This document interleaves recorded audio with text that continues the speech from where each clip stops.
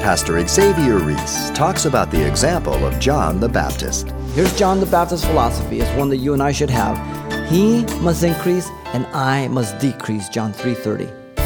That means I'm constantly aware that I'm poor in spirit.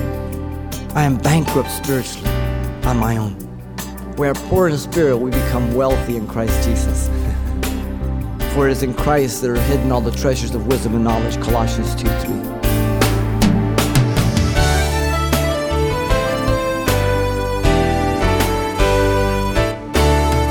Welcome to Simple Truths, the daily half-hour study of God's Word with Xavier Reese, Senior Pastor of Calvary Chapel of Pasadena, California. Blessed are the merciful, for they shall obtain mercy.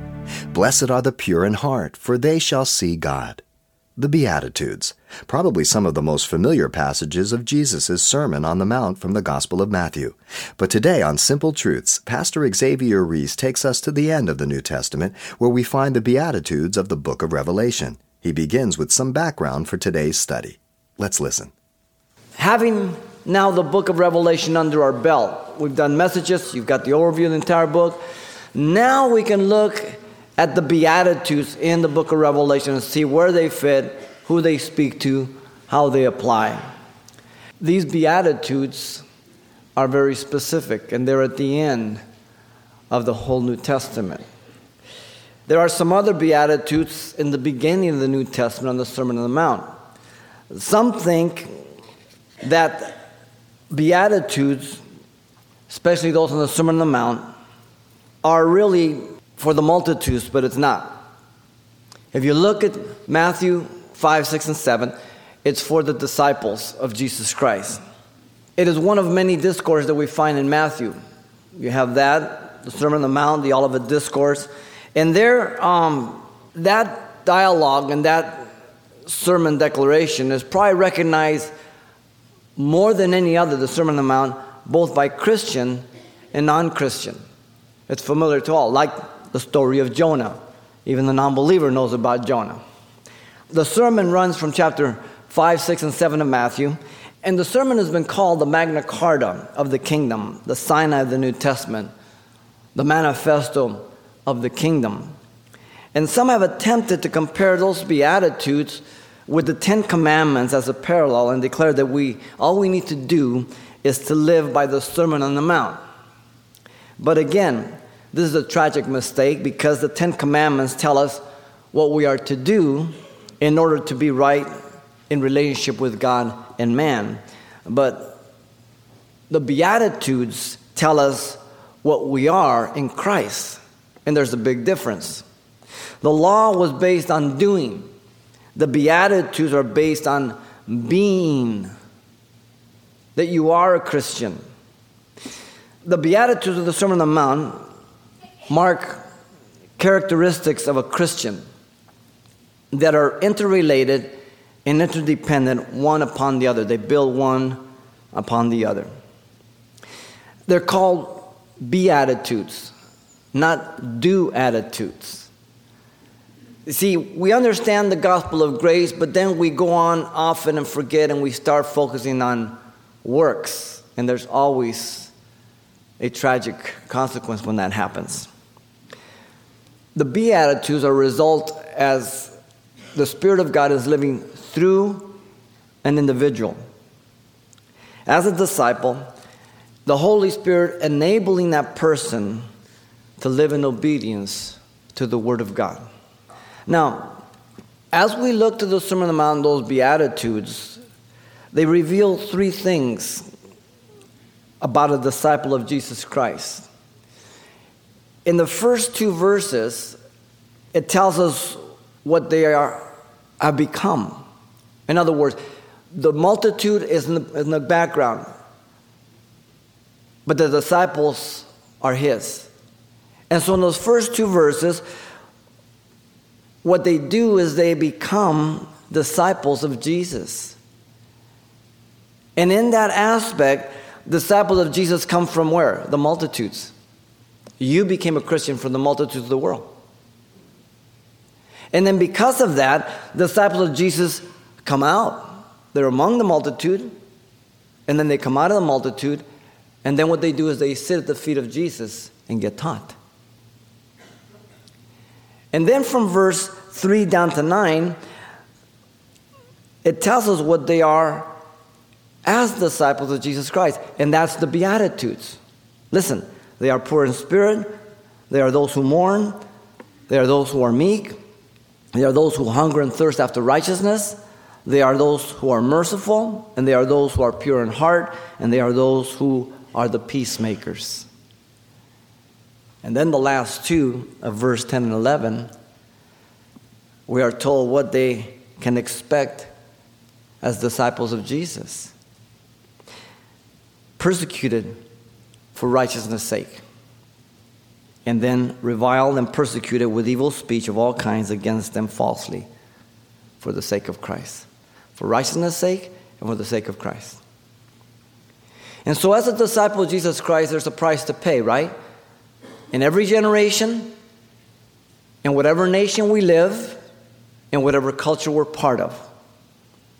The gospel is an offense to the natural man, to the world, to the religious person. Now, understanding the Beatitudes in an overview like that on the Sermon on the Mount, what we want to do now is we want to finalize our messages here of the book of Revelation by looking at the 7 Beatitudes that are found in the book of Revelation and see who they apply to, what it is that they mean, and also as well as seeing how the Beatitudes of the book of Revelation line up with those of the Sermon on the Mount perfectly. And so let's look at the first here, chapter 1, verse 3. The first Beatitude declares the blessing of this book. Listen to him. Blessed is he who reads and those who hear the words of this prophecy and keep those things which are written in it, for the time is near. The context, again, is very important in each of the Beatitudes that we will see. The context of this first Beatitude is the introductory words to the book of Revelation. Right up front, the person who reads the words of this prophecy of the Revelation will be blessed, he says. What an amazing statement. The word blessed, Makarios, means literally, oh, how happy. The same word that is used on the Sermon on the Mount every time. Oh, how happy. Now, you know that the world lives for, quote, quote, happiness. Everybody wants happiness. But the happiness that the Bible speaks about is far different. The happiness in every one of these Beatitudes of the book of Revelation, like those of the Sermon on the Mount, are dealing with happiness in its truest sense of contentment and fulfillment. Not like the happiness of the world that is based on feelings, emotions, and circumstances and what one possesses. This is the aspect of the world. If you have a car, you have a house, you've got a good salary, you've got a good retirement, boy, you're happy. But you drive out and you smash your car, now you're not so happy. It deals with what you have and what's outside around you. But biblical happiness deals with the true aspect of knowing who you are in Christ and your position in Christ Jesus. There's a big difference between that. This happiness is promised to the person who reads and finds out that Jesus can forgive them of their sins and make them sons and daughters of God. For it is in this first chapter that Jesus appears as the glorified Christ, the heavenly high priest. The work of redemption has been accomplished. He's not on the cross. He's not in the tomb. He's in heaven. And so the person who takes time to read the word of this prophecy in particular will be blessed, be a happy person. How much more for all of the Word of God? In reading, the person can learn and understand what is going to happen to the world, and then be able to communicate to others with meekness and fear. The information that we communicate from the book of Revelation is not to scare people into the kingdom. You can't scare people into the kingdom. And you can't scare the hell out of people. That's an oxymoron, okay? It just doesn't happen. They must be convicted of their sin and calling upon the Lord. They change their direction from hell to heaven. We can warn. This is the only book that promises a blessing if you read it. And yet so often preachers and teachers say you shouldn't read the book of Revelation until you've got at least 5, 10, 15, 20 years in the Lord. And don't ever read it on your own. You make sure that you buy my book. Really. It's the only book that promises you a blessing directly in all the New Testament. It is the only book that's not sealed in terms of contrast between Daniel and the book of Revelation. Daniel's book is a sealed book until the end times. The book of Revelation has never been sealed. It's open to those who will come into the kingdom and read it. That blessing is promised to them. Now, notice the first beatitude is ascribed to the person who hears the words of the revelation and keeps those things. Then he will be blessed. Blessed are those who hear the words of this prophecy and keep those things which are written in it, for the time is short. So the practice of public reading was after the Jewish synagogue, as you know, with a lector. Someone in the congregation read the word of God. And here is he addressed it, the churches, so the pastor, whoever's going to read. And as you know, not everybody in John's day knew how to read. The majority of the Roman Empire were slaves. And so, as they became Christians, they would go to church and hear the Word of God. They couldn't read it for themselves. Throughout history, in particular church history, it is interesting to learn how many people who have been illiterate, once they become Christians, they have learned how to read by the Bible. In fact, the first textbook in our public school system was the Bible. In the United States. Now you can't even mention it in the public school system. The word here, akuo, means to be endowed with faculty of hearing and to attend, to consider, to understand what is being said. It's a key word in the book of Revelation 46 times. You as parents know what John is saying. You always say to your kids, just as I did, do you hear me? Do you understand me? Are you listening? 46 times. The implication is that a believer is not to forsake the gathering of the saints, church, as the manner of some is, as Hebrews 10:25 says.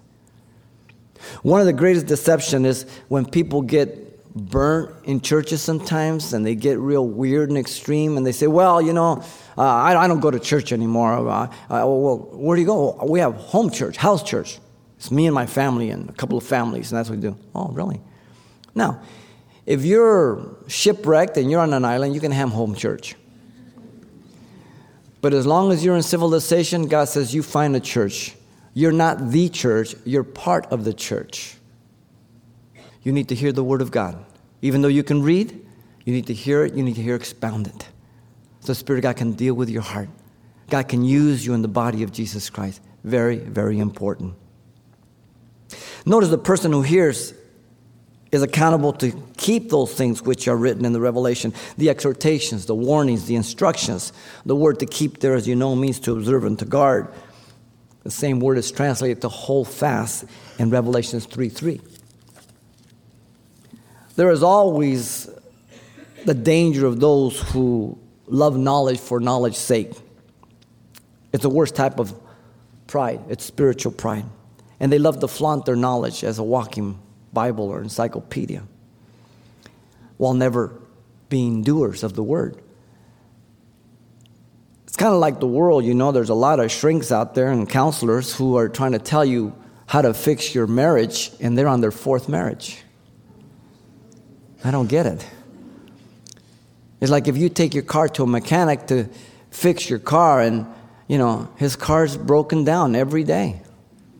Well, why would you take it to him? So the blessing comes in keeping what is written in the Revelation. Realizing the book of Revelation is God's inspired word. The warning is given again at the end of the book. Listen, Revelation 22, 18 and 19. For I testify to everyone who hears the words of the prophecy of this book, if anyone adds to these things, God will add to him the plagues that are written in the book. And if anyone takes away from the words of this book, of this prophecy, God shall take away his part from the book of life, from the holy city, and from the things which are written in this book. So God places a great importance upon the book of Revelation and what he says in it. The blessing, notice, is in view of the shortness of time, for the time is near. The last days are about to be over, the church age. The word for time, as you know, is kairos. It means a measure of time, whether it be large or small. It's a very specific, proper time. It could be translated the season. Like you would use it if you say, I've got a very important week. You distinguish that week from the other periods of time. Summer, spring, it identifies a distinct in the year period. It's kind of like a crisis situation, and it's used like that many times in eschatological terms, the study of last things. In a time of crisis, a decisive moment.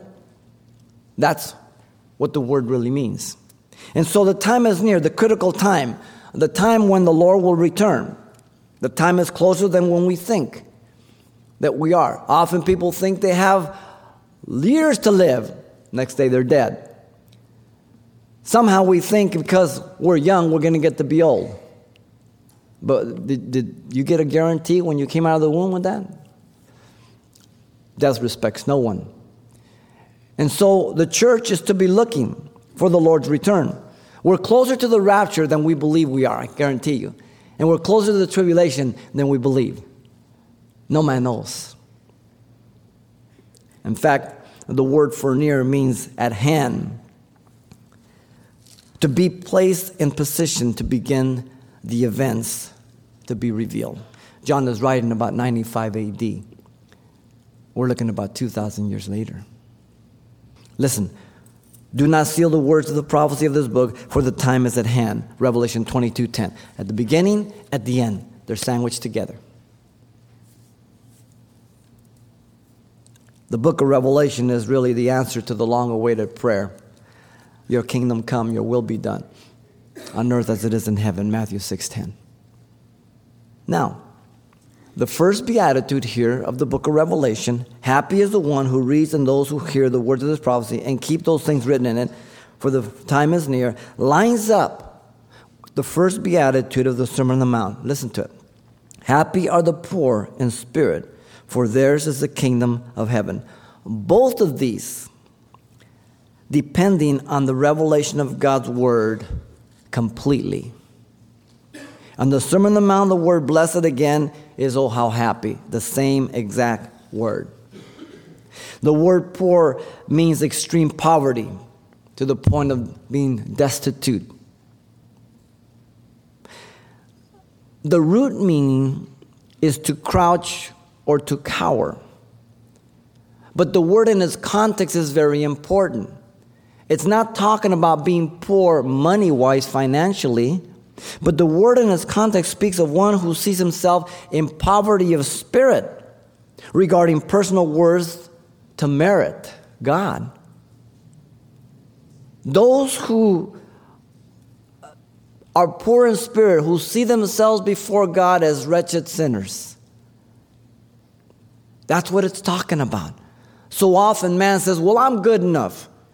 I'm a good person, and I'm no worse off than him, and God can just weigh my life out, the goods and the bads. Whoa. No. It's the opposite of pride. Remember Nebuchadnezzar? Is this not Babylon that I built? Laodicea, I am rich and wealthy, I need nothing. So the benefit of the person who is poor in spirit is stated. For theirs is the kingdom of heaven. Listen to Spurgeon. The power of the Word of God is so incredible that one day Spurgeon just came out to his pulpit and he wanted to test the sound of the auditorium, and he just blurted out a scripture. And to his unknowingness, there was a man in the rafters working, and nobody saw him. That man went home that night and was convicted by what he declared, and he repented of his sins. Listen to what Spurgeon said about the word. The hearing of the gospel involves the hearer in responsibility. It is a great privilege to hear the gospel. You may smile and think there is nothing very great in it. The damned in hell know. Oh, what would they give if they could hear the gospel now? If they could come back and entertain but the shadow of a hope that they might yet escape from the wrath to come. The saved in heaven estimate this privilege at high rate. For having obtained salvation through the preaching of the gospel, they can never cease to bless their God for calling them by his word of truth. Oh, that you knew it. On your dying beds, the listening to a gospel sermon will seem another thing than it seems now. We fail to put value to things that are really valuable in life. We can get so caught up in so many things, even as Christians. You know, we worry about things so much, and all of a sudden you get the news and the doctor says you have cancer. And all of a sudden, all those 100 things you were so freaked out about, they're not even there. They're not even considered. Because it's the crisis of life that shake us to what is really valuable. It brings us back to reality. Those who see themselves spiritually bankrupt before God become rich by embracing his word, the gospel of good news. And they enter the kingdom of God through that new birth, as Jesus told Nicodemus in John 3:3-5. When you see yourself in poverty of spirit, that you don't deserve God, you deserve hell, and you see yourself in that way, and then you depend upon what the Word of God says. John the Baptist is a good example of this beatitude, as he didn't think himself worthy to even loosen the shoe straps of Jesus Christ, understanding the prophecies of his first coming. This was his philosophy. Here's John the Baptist's philosophy. It's one that you and I should have. He must increase and I must decrease, John 3:30. That means I'm constantly aware that I'm poor in spirit. I am bankrupt spiritually on my own. Likewise, each believer in the first beatitude here in Revelation, who sees their ongoing spiritual poverty, will continue depending on the Word of God, particularly the book of Revelation here, as they partake of the wealth of Christ by reading, hearing, and keeping the Word. For it is in Christ that are hidden all the treasures of wisdom and knowledge, Colossians 2:3. We are poor in spirit, we become wealthy in Christ Jesus. Riches in Christ. The first beatitude declares happiness as a benefit of this book. Pastor Xavier Reese, reminding us how even though we come into the world with nothing and leave it with nothing, in Christ we find spiritual wealth. Now you can request a copy of today's study from the book of Revelation called The Beatitudes of Revelation. It's available for just $4 on CD.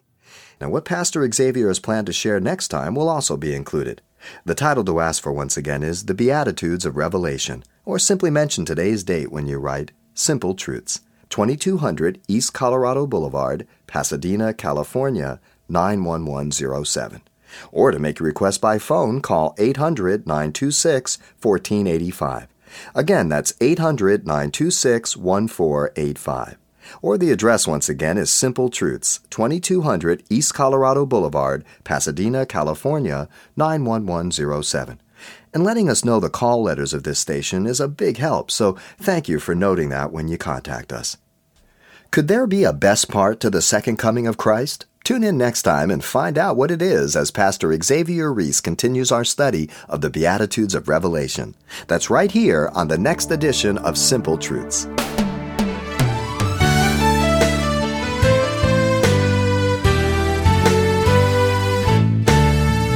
Simple Truths with Pastor Xavier Reese, a daily half-hour broadcast, is a radio ministry of Calvary Chapel of Pasadena, California.